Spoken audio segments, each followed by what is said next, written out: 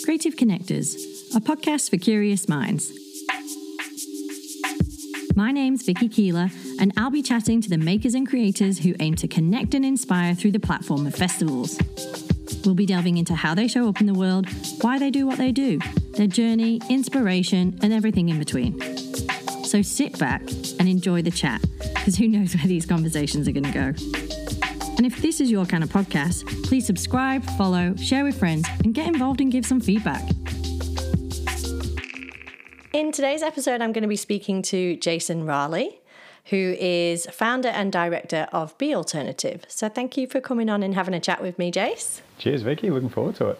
I think a great place to start would be for you to explain a little bit about what Be Alternative is about and how you're connected with festivals. Yeah, for sure. Well, I think Be Alternative is probably more about obviously the evolution of our species in a lot of ways, like just working from the fundamental space of caring for our planet, and then we just sort of evolved from that. The rest of it's been organic after that. It's just followed its own progression. Obviously, festivals was not something we started with. We started with collaborating with other environmental groups, trying to get rid of single-use plastic. And then from there, we just sort of fell into festivals. We did a lot of schools and education and things like that. And people were saying that festivals is a really good space to have a look at because the waste can be quite confronting, and the behaviour can be quite disrespectful in some spaces, which was not across all festivals. It was definitely different demographics had different results. We sort of just fell into that, and then ended up consulting in a lot of events, and it sort of grew from there. And what does that consulting involve for somebody who might not know what goes into making a festival more sustainable and things like that? What are the different areas that you look at and speak to festivals about? It's ironic, actually. The timing's quite good. We're in the process of putting together a tender for a government group that is all about setting up an event waste guide. So all this is quite fresh at the moment, which is good. So I think the misunderstanding around waste and resources. So we don't go in there and try and win waste contracts. We try and win resource contracts. So getting people to understand that if something's going to landfill, the amount of greenhouse emissions that it creates and all the transport elements and the manufacturing elements and the embodied energy of those products, and then all of them going into landfill, how much of an impact that actually has on the planet. And so if we can get them to get to a preliminary sort of diversion where it becomes recycling, that's a win. Ideally, we try and get them to understand how compost is more effective, and the ideal solution is obviously reusable, which integrates behaviour change that people can use in society as well. So there is a big misconception around what can be recycled, what can be composted, and how to do reusable hygienically and effectively. And so I guess a lot of festivals, as we all know, a lot of especially the more private ones that aren't so commercial yet, and even some of the commercial ones have a really positive intention around how to make, use their platform for education. So we come in and help them get the right education so that they're not wasting their time teaching people about things that could be obsolete, like commingling and things like that. So it sort of streams from that. And we've seen some really good results from that, and of course with the events being on board, it makes it a lot easier. Yeah, and how did your journey come to be Alternative? Like, what made you create this business, and how did that all come to fruition? It's an interesting one. I'll keep it relatively brief because it's quite entailed, but long story short, I've always sort of had a bit of a passion for animals and always loved animals, even when I was a bit of a dopey jock footballer when I was younger. And I had a partner at the end of the time of my football time, and she said to me one day, she goes, "You always talk about the animals and the environment. Why don't you go do something about it?" And it really confronted me, and I was like, "That's actually a really good point." So I joined Sea Shepherd at the time and went overseas and did some activism as I knew best, which was probably a little bit too aggressive. However, Sea Shepherd didn't condone that, but I ended up having an altercation with a whaler in the Faroe Islands, and it got quite heated to the point where knives were drawn on their behalf, and it was quite elevated. And anyway, long story short, when you're that passionate about something, I don't think either of us really minded what happened after that. Both of us were prepared to put our beliefs on the line. And fortunately, it simmered down, hence the reason I'm still here and still have a head.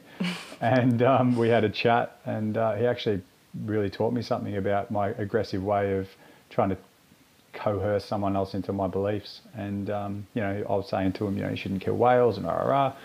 And he goes, mate, you're from Australia. You guys kill 100,000 sentient beings a week. And I went, how true that is, I wasn't sure. So I researched it. Sure enough, there was a fair bit of truth to what he was saying. And I realised I was being a massive hypocrite, jumping around the country, around the world, telling other people how to live their lives. So I ended up coming back to Australia and realising that, you know, obviously we still don't condone killing whales by any stretch. But yeah, came back to Australia and realised that if you want to have an impact, you know, the biggest killer of ocean marine life is actually single-use plastic. So yeah, went on a bit of a trip around Australia and met with a lot of amazing groups, awesome, you know, amazing groups like Living Ocean, Take 3, a lot of groups like that. And we tried to create a bit of an alliance, which ended up forming into, you know, other alliances. And I noticed that with the non-for-profit groups, there's only a certain slice of the pie that they can get from the governments. So I looked at it and went, well, I'm actually okay at business. I had a building company at the time that was making significant money. And rather than trying to find another slice of that, you know, minor pie that's available through government grants and things like that, I thought we'll just make our own money. And so then we just started a business out of it, and it grew from there with the support of all those amazing groups. So it was a really collaborative effort, to be honest. Yeah, amazing. And how long's Be Alternative been going now? We've been officially running for about 5 to 6 years. It did sort of change from just a really small entity into an actual business, registered about 4 to 5 years ago. And then, yeah, it's really hit the event space in the last 4 years in a really heavy way, positive way. And then before that, it was just a few schools and that. But now we've got a bit of a school repertoire where there's probably about, I'd have to check, but I think there's like 15 to 20 schools that we consistently work with in their evolving their waste programs. So yeah, that's pretty much where it's at the moment. And we're looking at, we don't want to stop here, we want to expand into different areas and yeah. Yeah, amazing. And with the kind of school side of things, is that helping the schools with their waste management and the way that they're looking at their own practices, or is it about educating the kids? Really fascinating. Like we talk about from a festival space, how influential festivals can be. And from our school experience, we went in there just to educate. And then when we fell into the festival space, we realised that there's more education to be done with practical applications such as, you know, actually diverting waste and actually creating systems. So that actually went back to the school space. So now we're using a lot of our festival models in the school space to actually put in practical applications that they can use to divert huge amounts of waste and also incorporate that with education. So it's a little bit of everything now. So again, organically, the different components of our society have actually helped each other. So we went into festivals expecting just to educate, and then festivals ended up educating us in a lot of ways and helping us evolve our systems. So very, very grateful for that. That's it.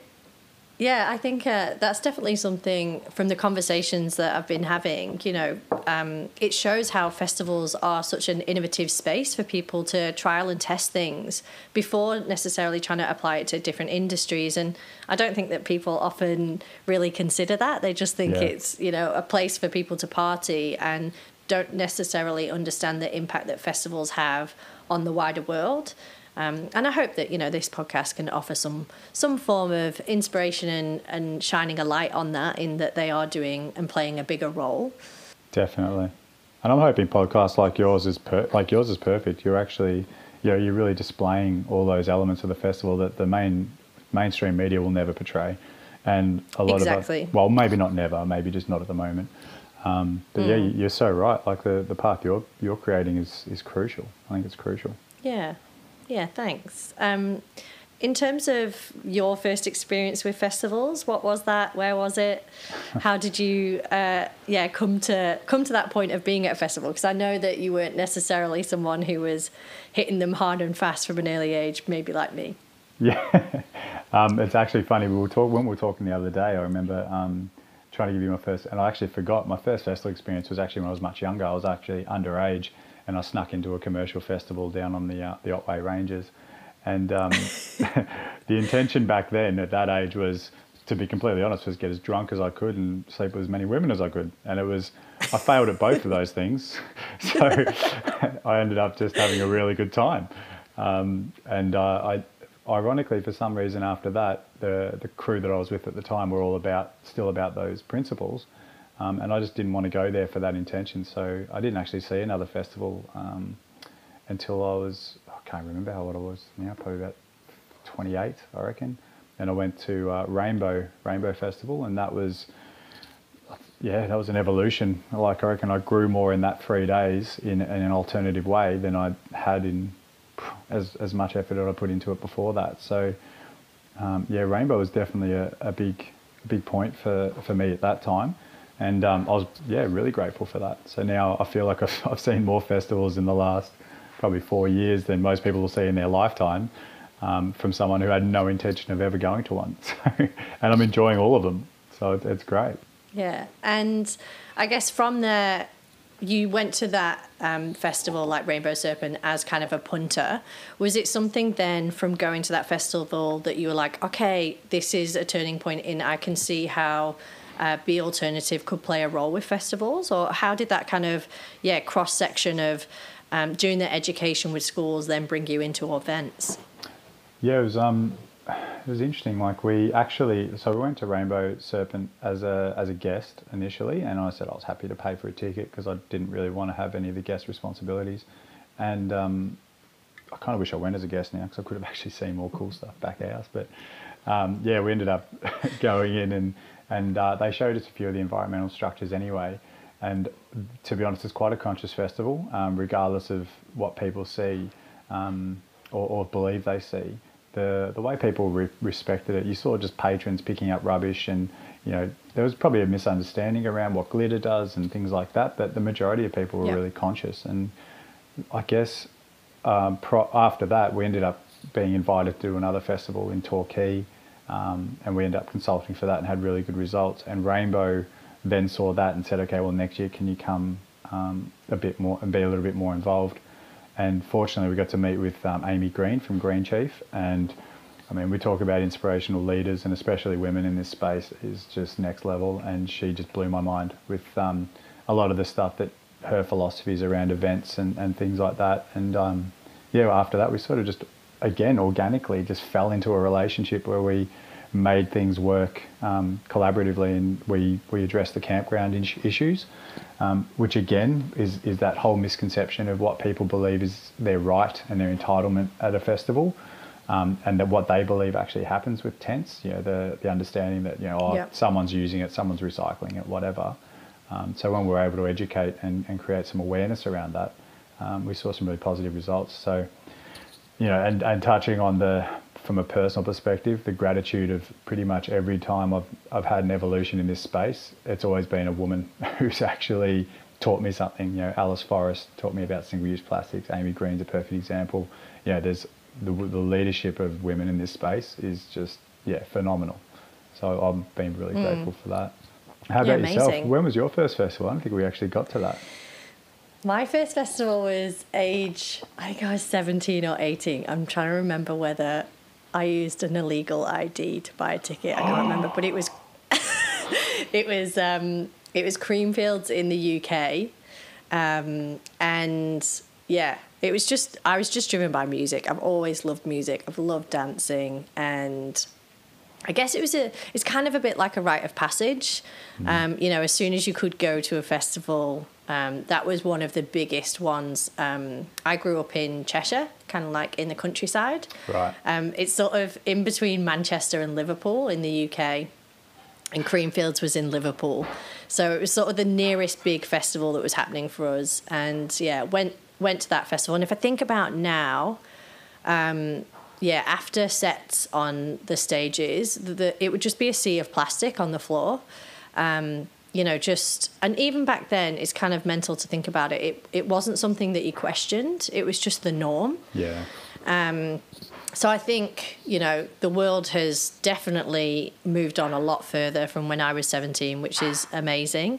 But just going to festivals, I was driven by the music, and then it was that sense of community. I ended up kind of going to festivals overseas in Europe with friends, and that was where I spent all my holidays. Like when I was working full time, I'd be like, right, booking off a week, and they're like, oh, where are you going on holiday? And I'd be like, oh, I'm going to Serbia to Exit Festival. And they're like, what? And I'll be like, yeah, it's like this festival held in an old fortress. And like, oh, you're not like going to go and relax on a beach? And I'm like, nope, just going to go and spend my holiday dancing and hanging out with my friends, meeting Serbians. And it was a perfect way to go and, you know, see different parts of the world, and, you know, kind of did some promotion for a festival in Croatia. So for me, it just opened my eyes to meeting different types of people, and really generated a sense of community and family within my friends. Like, we were very close anyway, but there's this different dynamic that happens when you go to a festival. You all start looking after one another, and you just spend this like intense amount of time together, and the amount of people that you meet and you adopt as your like new best friend for the, you know, the course of the festival is just amazing. And for me, it was just like an addiction almost. Like, I'd always be like, okay, how many festivals can I afford to go to this year? And I might do like 4 in a year, probably slowed down a bit now as getting a bit older. 22, but 23, passion, 33. I'm like, I can't actually tell you how many festivals I've been to now. It's kind of ridiculous. I tried to count them with one of my friends, and I was like, I actually don't know. That's how many I've been to. But the passion just doesn't die. And I think my respect for festivals has just got bigger and bigger and bigger, especially having the joy to work for Strawberry and seeing what happens and the amount of work and effort that people put in behind the scenes, and the amount of passion. You know, so many people are just driven by a passion to have an impact on others, whether that's through music, art, you know, like yourself, looking at more sustainability practices. It's just mind-blowing. And I guess that's how I came to this point of doing the podcast. I was just like, no one's telling these stories. And there's so many inspirational people from coming at it from so many different angles. And it's not the highest paid industry, so not everybody's kind of doing it, you know, for money. They're doing it for the love. So that's kind of exactly. And that's really my relationship with festivals. And I just think, the media, sadly, it's not to say all media is bad around festivals, but I'd say there is a large swing towards negative media. And I think it really sells festivals short on, especially those bigger festivals where it is, you know, multi-day, people are camping. Like, there's so much that goes into that, and there's so many people that are on site, and things just work seamlessly. And it's like all these people are there because they want to be together and they can enjoy themselves together. And I'm not sure that would work so well if you put like 10,000 people in the CBD all together that fast. Like, well, look, it happens in the football in the UK. You have that many people together and people get stabbed. So it doesn't happen in festivals. I was just going to say, you were saying when you were travelling, you travelled to different places to go to festivals. When people talk about travelling, especially, you know, women in particular, they're always concerned about safety. Did you feel safer at a festival than you would travelling otherwise? Or was it much the same? Kind of much the same. Like, for me personally, I'm someone who's travelled quite a bit. I've spent a lot of time in Egypt, from like the age of 13, going on holiday and spending summers there. And people would be like, oh, that's like a bit random. And I never felt unsafe even in a country like that as a young white female with predominantly hanging out with my white female friends who I was on holiday with. And I just think when you travel, you need to have an awareness of the culture that you're in and be respectful of the culture that you're in and have your wits about you. But fortunately, I've never found myself in a scary predicament. I'm somebody who, you know, is very probably chatty and welcoming to people. So some might say like, oh, you could end up getting yourself in a bit of a challenging position if you were maybe being a bit naive. But yeah, I'm very blessed in that I've never had an issue or felt threatened or anything like that. Most of the festivals that I went to across Europe, I would have been with friends that was like mixed male and female. But yeah, never, I've always felt that, you know, festivals are almost like a pot of people who are celebrating. Definitely. So everyone's generally in high spirits. And it's not to say that bad things haven't happened at festivals. There are, I'm sure, people out there who've taken advantage of others, which is horrible to think of. But for the most part, I think people are there to celebrate, come together, learn from one another, and, celebrate different types of cultures as well. That's for me, the beautiful thing is, whether it's Germany, Serbia, Croatia, etc., there's all these nuances that you learn about a country at that festival. Definitely. Yeah, I just think they're a cauldron of magic that bring people together. That's a great metaphor. I love that. I don't know, yeah. Like, they light me up inside, and I love being in a festival when you're just looking around at all different people from walks of life. You can't comprehend all the different types of people that come together.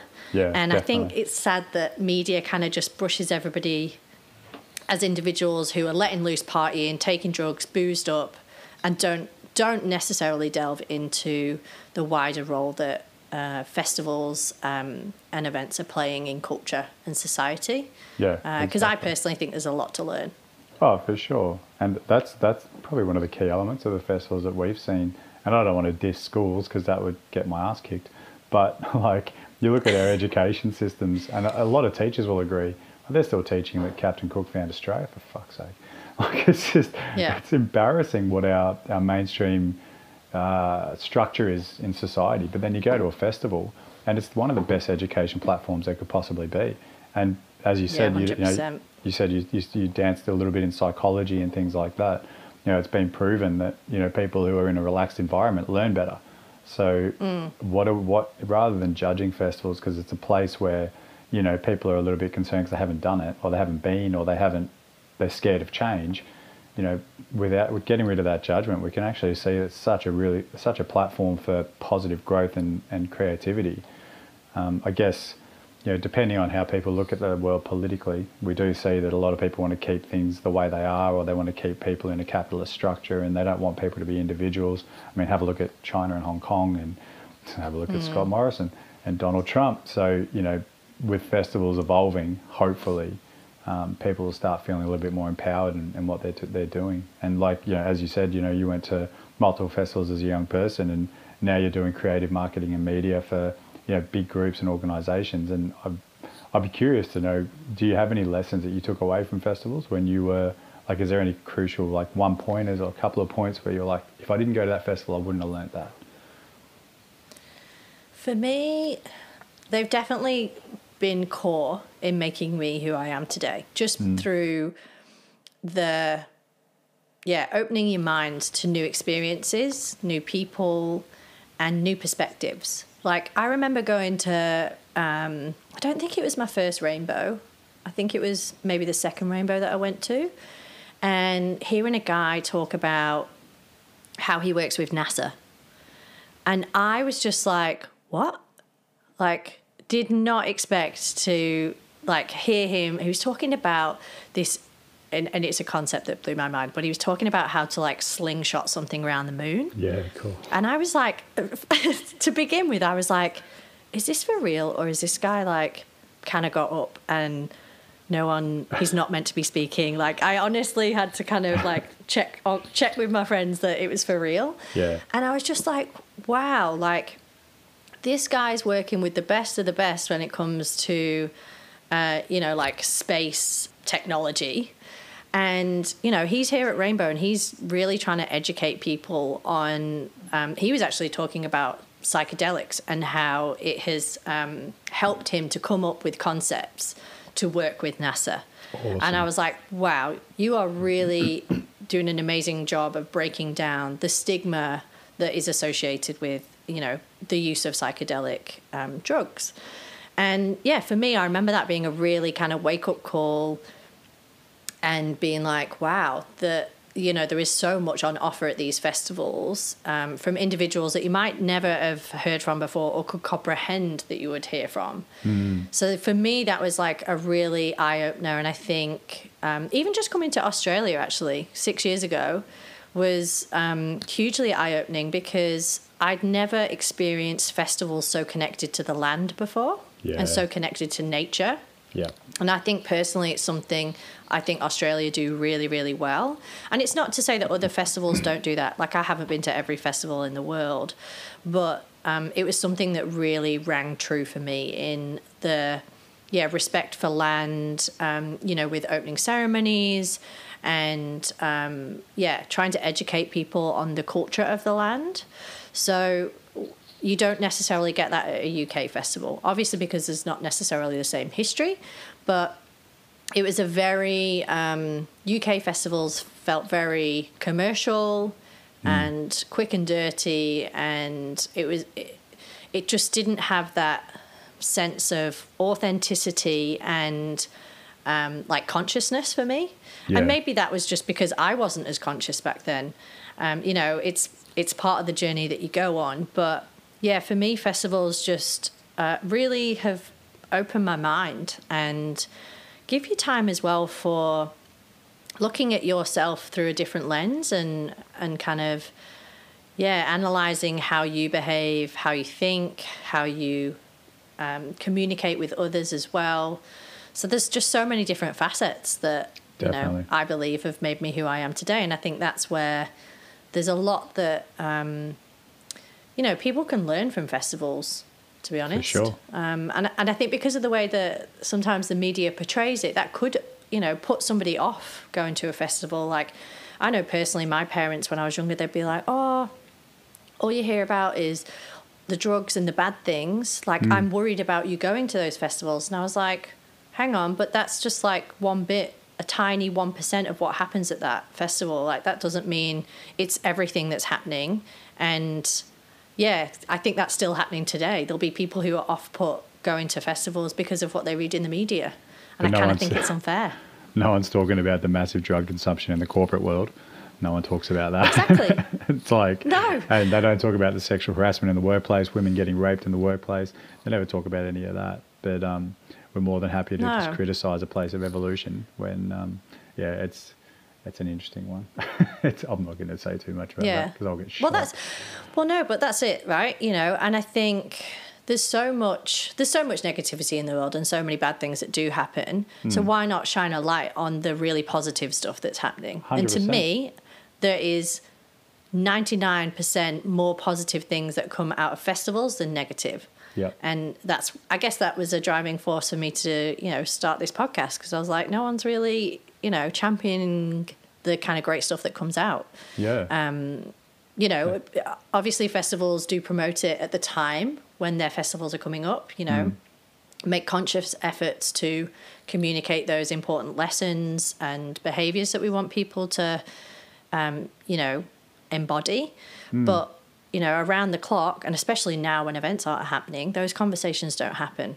Definitely not as much, but hopefully things like this podcast will help that conversation continue. It was actually really it was really nice and refreshing to hear you actually say that our festivals pay a lot more homage to the land, because I'll be honest, that's one of the things we really focus on, as far as making sure there's respect for our Aborigines, respect for their traditions and the way they do things, and considering they make up something like 3% of our population now.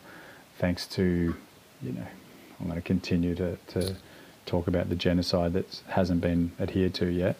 And the fact that they're still having an influence with such a small population just goes to show how powerful and how valuable their perspectives are. And I'm really, one of the things I'm definitely grateful for is the festivals do pay attention to that, because, that's, if we want to evolve, and, I'm not saying the Aborigines were perfect, but, the Aborigines definitely knew stuff that we just ignore. And I think if festivals can keep tapping into those sources, then it might be 1 or 2 steps backwards in a lot of forms, but it's going to long term be a lot better, and we can come together in a lot more growth. And that's where, as you were saying with festivals before, there's such a wide diversity of people that go. So you can be walking down and bump into an elder, and an elder will teach you something that you would never have learned. There's a lot of that information is so sequestered now that it's almost suppressed. It's probably more accurate, that you can't actually get that information. And some of the stuff I've learned from just having to chat to people there, it's changed the way Be Alternative's even gone in directions. It's I think it's really, really, really good to hear that from someone from outside our country. So that's awesome. Like with anything, we're definitely not there yet.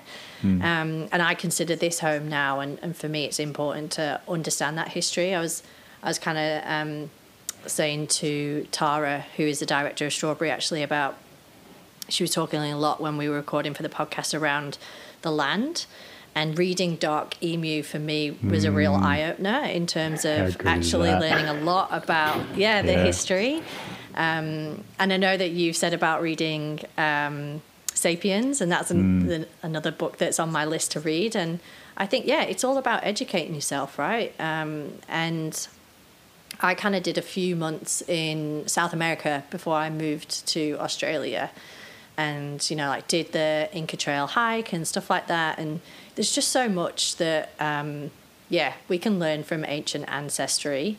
For me, having spent time in Egypt, I've always had a bit of an obsession with Egyptian kind of history, even since I was a kid. So it's ironic that I ended up spending loads of time there, but I think there's so little that we actually know about their knowledge and connected to astrology and things like that. So the more that we can, look to those cultures and history to see what we can apply now, because, sometimes it does feel like we've got quite lost, which is definitely, sometimes a bit disheartening. But I never lose hope. And I think you're an individual, obviously, who has a huge amount of hope for the future. You have to. Otherwise you wouldn't be doing what you do. I guess, what would be your kind of key things that, if you could, share your message with the world, what would be your key piece of advice or ways in which they could activate themselves? To be completely honest, my message is not my message. It's a message that's been consolidated from so many people's input. So I guess I wouldn't claim it. But I guess there's so many, positive ways to live on this world in this planet at the moment. And a really quick diversion on that, just a quick segue, was that we were talking about our custodians and things like that. And one of the things that came to me really a little while ago was that I was overwhelmed with it, and I was done with white people. I'm like, I'm done. And as a white person, I'm done with white people. I don't want to have anything to do with them. And I spent some time with Auntie Deb up in Byron, and she said to me, she gave me a really long story, which I'm not going to go through, because as we know, the custodians have some beautiful ways of telling stories. They take a long time. But basically her story was that, they created white fellas, and white fellas are here to produce technology, and with that technology was going to be destruction, and this whole path was very intentional. But now we have technology, so it's about us coming back to source and understanding spirit, and bring the technology with us, because the indigenous of all across the planet understand their land and understand how to manage their land better than we do. But as far as galactic challenges like meteors and even volcanic issues and things like that, technology could play a really big role in that. So there's a bit of a yin-yang balance, where if we come back to spirit and bring the technology that we've brought and we've created, we could actually have a really amazing planet together. So when she told me that, I was much more appreciative of understanding this whole process and valuing this process and trying to look at it from a positive, not a negative. But I guess, especially now in these times with, viruses and potentially another war on the horizon with, God knows what's going on out there. There's people are looking for a lot of purpose in life. And, I think if we just, people get lost in purpose. And I feel like if it's such an easy time to be alive, like if you're looking for purpose and you can leave the planet better than you found it, that's the easiest thing to do at the moment, and go from there. Like, what a basic platform. And the reason it's so easy is because, let's be honest, the environment, should I say, is in a pretty dire space. Like, we're losing 200 species to extinction every day. We've got sea level rises, we've got, massive refugee issues because of all the climate change creations we're having. We've got plastics in our ocean. We've got all these things that are really horrible, and that's definitely not good. But it's a lot easier to just make those changes, just real small changes, and then all of a sudden, if you go, okay, well, on a really fundamental level, I bought a block of land, it had concrete everywhere, I ripped up the concrete and planted some grass and some trees, and you've left that block of land better than you found it. You might be able to support a refugee, you might be able to teach people about a more plant-based diet, you might be able to do you know, something that's really evolutionary in the way people look after their health. You might be able to teach people how to shop local and not use plastic. And with all those sorts of things, such simple simple procedures and processes, then we can leave the planet better than we found it. And I mean, from there, once you start doing good things, it becomes a bit of a gateway drug. You know, like you just kind of go, oh, it actually felt good doing something like that. And then you don't care about how much money you've got. You don't care about, you know, the need of things, because it just happens organically. And it sounds a little bit woo-woo and hippie, but the reality is you'll always be fine if you're doing the right thing by the planet. I'm pretty sold on that, to be honest. Yeah. So that's my long-winded answer. I think, it's funny how, you talk about making those little positive steps or positive actions, which are simple, you know. It's not like it has to be the biggest thing that you do. You know, I think a lot of small steps can create big wins. And just through my kind of other work, we've been talking about, you know, kindness and how there needs to be more of that in the world. And, you know, my interest in psychology, you know, positivity breeds positivity. Exactly. And it's like, if you will probably notice, it would be hard for you, I think, or for anybody to, you know, be doing something and not have any of your friends probably cotton onto it and then continue to do it. Like, you almost become a little advocate for your lifestyle choices among your friendship groups. And I think that's where you can actually see impact happening. You know, like, I've got friends who are vegan, so I was like, oh, I'm going to try and, you know, be vegan. Or, you know, you see somebody call somebody out for littering, so you're like, oh, I actually should do that if I see it. Or you see someone pick something up on the street that might not be their litter, so then when you're walking and you see something, you're like, oh, I should do that. And, you know, so all those different types of behaviors, it's human behavior is addictive. So the more that we can all, to your point, kind of make those small changes and encourage others to live as you live, we can actually have that bigger impact on the planet, hopefully in the long run. And that's what you're like referring to is very much that compound interest model, isn't it? You know, one person, you know, you might like, one of the things that inspires us when we get to speak to school groups and corporate groups and things like that is you might get a room of 20 people, might get a room of 400 people. But if you have 20 people and then say 20 people go out and speak to 5 people each about what they've learnt in that space, that's 100 people you've indirectly influenced. Now those 100 people speak to 5 people, and then there's 500 people indirectly influenced by something you're passionate about and something you believe in. I guess the only challenge with that is understanding what your true beliefs and your true passions are. Like, if people are going out there saying, hey, we should all use single-use plastic and we should traffic children and all these other horrible things that some people do try to convince themselves is true, and to them the reality is you do have to tap into your heart a little bit and go, how does that really feel, you know? Whereas you know, actually tapping into going, okay, well, I don't want to use single-use plastic, or I do want to make sure that women are safe, I do want to make sure that animals can have a happy way of life, I do want to reduce suffering on the planet. You'll feel that in your stomach, you'll feel it in your heart, and you'll be like, yeah, that feels a lot better. So use that. Hopefully, you know, people are using that for good, not so much, as you said before, greed. Instead of greed, we're using it for purpose. Too much greed in the world. Way too much.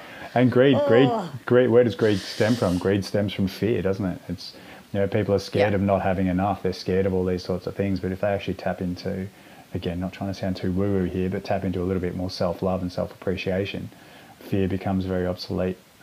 You know, there's nothing to be scared of when you love yourself enough. And people are scared that they're going to become egotistical when they do that. But you tend to operate from a much more high level of integrity when you do that. So there's probably a psychological dance that you could speak to better than I could, but I think it's... And that's it. Like, for me, I think festivals do that. They promote self-love. They 100%. Encourage you to show up as whoever you want to show up as and explore who you are. And, you know, there's no one really there telling you there's a right or wrong way of being yourself. It's, you know, festivals offer you that platform outside of your everyday life, where I think people do tend to feel a bit more constrained and put labels on themselves, or feel like they've got to slot into a box that, you know, maybe their family want them to be, or their, boss or workplace want them to be. And when it comes to festivals, like everyone's kind of on this level playing field because no one really knows who you are, what you're about, or, what labels you might wear outside of being in a festival. So I think, that's the kind of, you don't really often speak to somebody at a festival and be like, oh, what do you do for a living? You're just like, hey, how are you? What's your Where'd name? you get that burger? Where'd you get those chips? Awesome, nice dress, whatever. Yeah, Exactly. I love your like shimmery outfit kind of thing. Like you just have different conversations than you would in the real world. Very organic and very like to people. Yeah, exactly. Like you just, you never know, like someone might walk past you and just randomly give you a hug. Or I remember one year when I went to Rainbow, I made little awards to give to people. And they were just like really stupid awards. And the reactions that I would get from people, there was one guy and he was devastated because I'd given him an award one day and he lost it. And he was like, I've lost the award. And he'd walk past our camp every morning. And that's how he kind of told us that he'd lost the award. And then he came, I think it was like on the last day, he like came over to our camp and he was like, I found it. He was like, it's been under my pillow this whole time. He was like, I couldn't work out where I'd put it. And I was like, oh, bless you. And he's like, I'm going to put this on my wall at home. And, it's just like that little exchange can have such an impact for somebody. And it shows you how you can just connect with anybody. Yeah, definitely. In terms of what you were just mentioning about, I guess that in intention that people have and what you do with schools, might you ever, or is it a future vision for Be Alternative to potentially try and take it to the corporate world and apply learnings from festivals and schools to bigger corporations? Well, the good news is we already do. Great. Yeah, we've worked with some huge corporate groups. One of the biggest, what are they? The biggest office space in Melbourne. One of the five towers there. We've helped incorporate some stuff there, and they ended up diverting, I can't remember the exact figures, but it was something like a ton a day of landfill towards compost. So we helped educate with that and held some discussions around that. We're doing stuff with governments and councils frequently, helping setting up strategies. We've got a council at the moment that wants to make all of their council buildings completely plastic free. And that includes all the ones that they hire out to retailers and stuff like that. So they'll have to follow a plastic-free model. Fortunately we are in that space. And to be honest, if I'm completely transparent, sometimes it's actually easier to consult in that space, because when you show corporates a spreadsheet and show, hey, this is actually going to save you a bucket load of money, a lot of them do care about the environment, don't get me wrong, but a lot of them do have to meet their shareholders' requests. So they will just go, sure, if it saves us money, do it. And then you compare that to a festival, where festivals you get very passionate people and they'll actually scrutinise every single thing you do, which is great, which is what you want environmentally, but it can definitely take a little bit more work to show people a festival structure and how it can be more environmentally friendly. But that's not to say that's a bad thing. It's just me being lazy. It's easier for me to do it with a corporate than it is with a passionate festival owner. Well, I think it's great coming at it from all different angles. You've got the youth and the schools that they're in and trying to help them to think differently. Because I think, whatever we can do to help empower younger generations to have better knowledge than we've had is going to serve us, in much better stead for the future. But, coming at it from the big corporates, like you say, maybe the intention's not there, but at least if they're applying those recommendations, and then you've got a case study to take to other corporates, and that creates more of a snowball effect, and it makes it easier for some people to buy in when they've got a use case and they can see that somebody else has saved money, right? Definitely. The financial viability is what they're looking at, which is great. Yeah, so I think it's great. Whatever helps them make change, and hopefully it, if they are introducing that into their workplaces, they've still got to play a role in doing the education to all those individuals who are in those workplaces. So it's still, those messages are translating to, a higher volume of people than they may have been before, which is fantastic. Yeah, definitely. We've also found that, for example, that, if you don't address the adults and the middle age and the, even teenage and onwards, what has been the common dialogue in the past in the environmental space anyway is kicking the can down the road, where they go, you know, oh, the next generation will have to sort this out, the next generation. And we always just keep kicking the can down the road, and we don't have time anymore. That's the reality. Yeah. Like, you know, everyone's going, oh, the kids are getting so much better. It's like, stop passing it off. Like, we've got to all act. And the fact that we get to deal with those corporate spaces and older generations, we don't go to them and go, don't worry, we're going to get you to educate the kids. We're getting you to educate yourselves. And get them empowered as well. Like, you know, if you're 90 years old or you're 10 years old, you can have just as big your impact. So it's and it's been really, really exciting to see people get empowered by that. And again, that actually happens a lot more in the festival space. I mean, obviously Rainbow doesn't have those older demographics, but some of the events like Queenscliff and some of those other events we've done and Celtic festivals, they've just been such an amazing response. And it's the older generations that are just like, this is amazing, this is what we used to do when it's reusable, this is what we used to do, and they own it and they create that in their community. So it's it's pretty exciting seeing it across multiple you know, age groups. Yeah, amazing. And so what's your plan for Be Alternative? What's the future look like? Go out of business. To be honest. I love it. It's the best business model that you never hear anybody say. Well, again, like if you look at the Be Alternative purpose, the purpose is to make the planet a better place. As far as, you know, if we can get everyone on a trajectory that's positive, you know, we always talk about, we don't believe in sustainability, we believe in regeneration. Sustainability suggests that we're going to keep going down the path that we're already on, which is not ideal. Whereas if we can get you know, as many people and as many mass movements going towards a more positive structure, and that can be economic as well, then we become sort of obsolete. And we have to change our business altogether, or maybe create a new business that, you know, might not be required because everyone's already doing it. You know, the term Be Alternative is to be alternative. At the moment, it's being alternative from the mainstream. But if the mainstream's all awesome, we don't want to keep being alternative because that means we have to be negative. So, yeah, ideally, you know, we'd love to see ourselves become obsolete. Yeah, nice. And are there any key ways that individuals could play a role in supporting Be Alternative? I mean, there's lots of ways. I guess we're in the process of setting up a volunteer sort of group for events and festivals, so people who want to get volunteer positions at festivals can apply through Be Alternative if there's a festival that we're doing, and they can do a volunteer shift, which might be cleaning dishes, it might be helping us sort rubbish, it might be education, or something like that. And again, probably just supporting our movement and our messages as much as they can on social media. So just looking us up on social media and sharing, again, the messages that we get are from a lot of different people that I'm sure people value. I've seen them value, you know, it's not just me, it's definitely Be Alternative is not Jason Riley, there is no doubt about that. It's very much a huge group of amazing humans.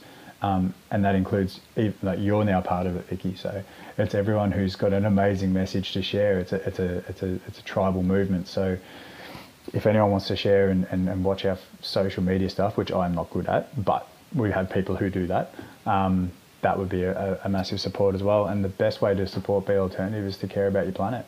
You don't have to be, you know, we're all in it together. So, you know, pick up a bit of plastic on the ground, show someone you love animals and be compassionate about the way you shop, vote with your wallet, all those sorts of things. And you can be part of every movement by doing that. So that'd be the easiest ways.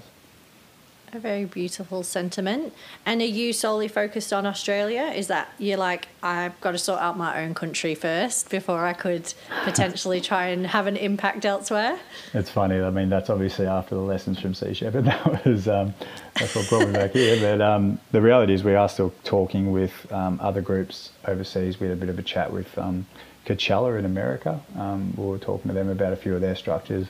There was a couple of people from Glastonbury that reached out, but at the time, it didn't make much environmental sense for us to fly over and do anything because the carbon emissions just wouldn't have been valid.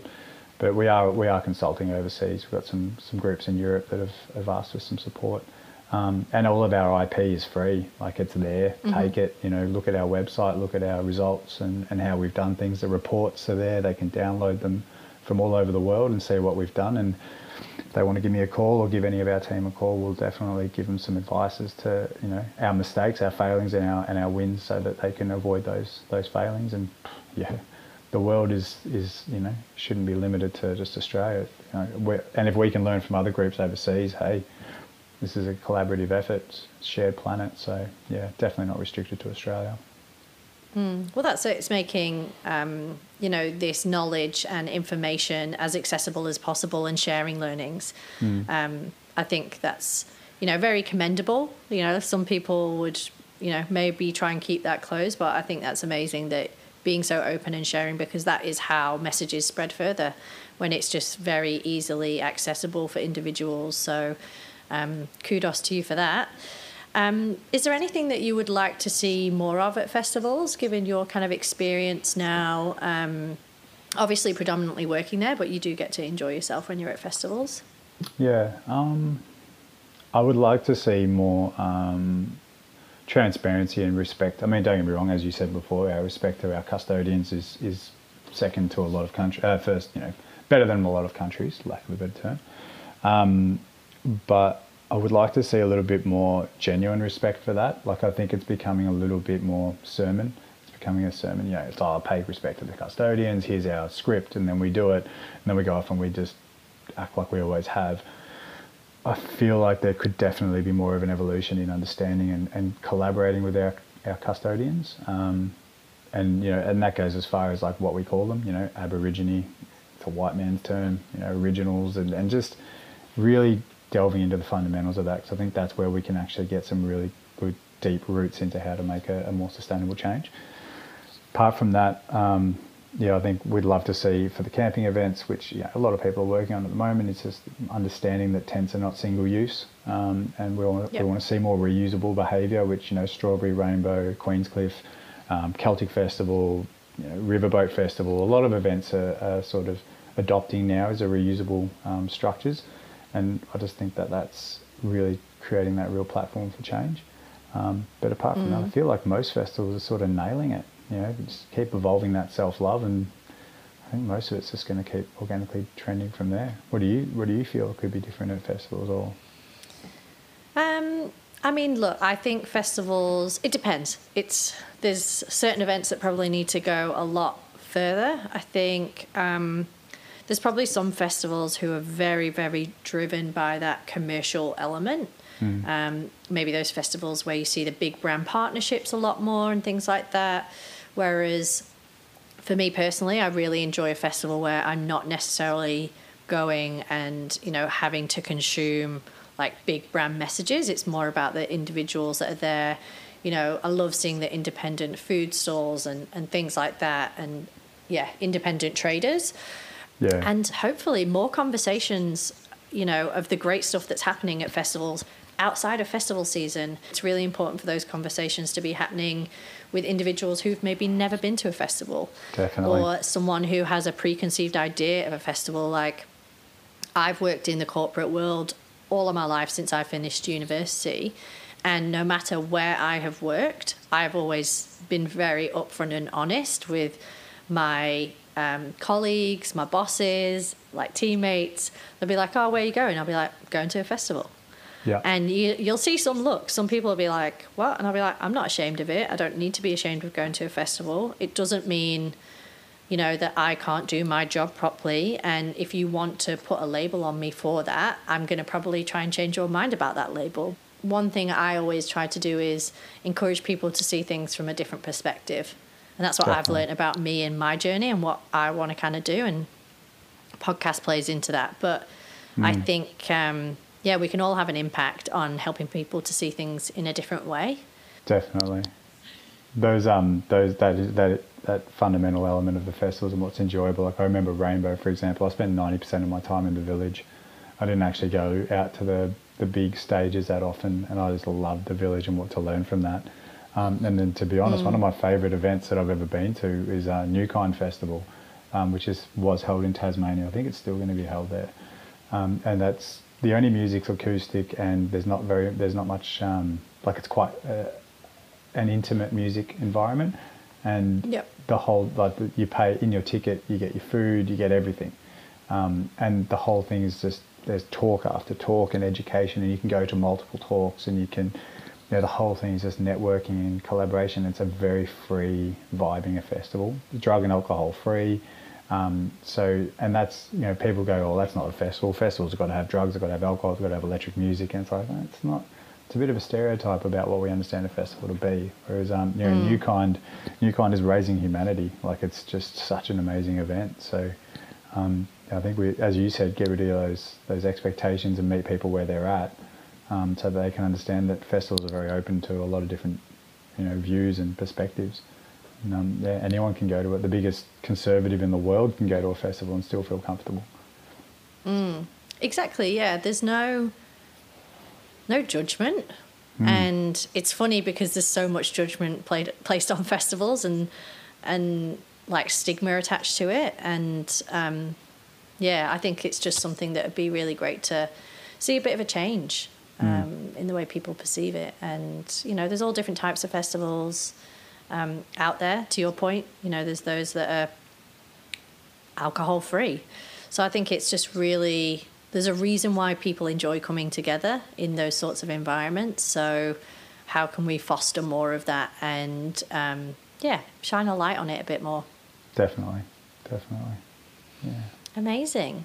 I think we've covered everything, really, unless there's anything else that you would like to share. I feel like me and you could just talk for hours on end. Talk for hours.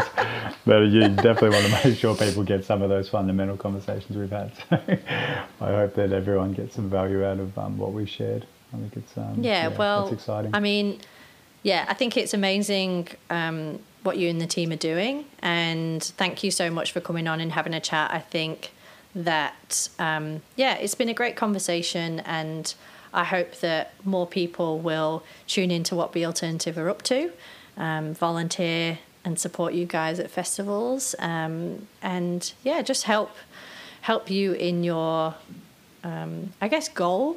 And what should be the goal for everybody really is helping to make a better planet and a kinder world, really. Yeah, that'd be nice, wouldn't it?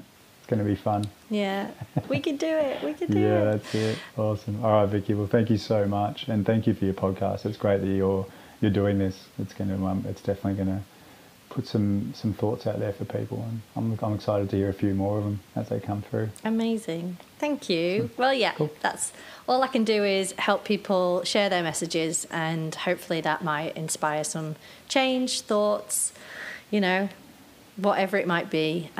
Every action has a reaction, right? So I hope that there's maybe some positive reactions off the back of this. I trust there will be. Very much. Amazing. So. Thank you so much. Cool, bud. No stress.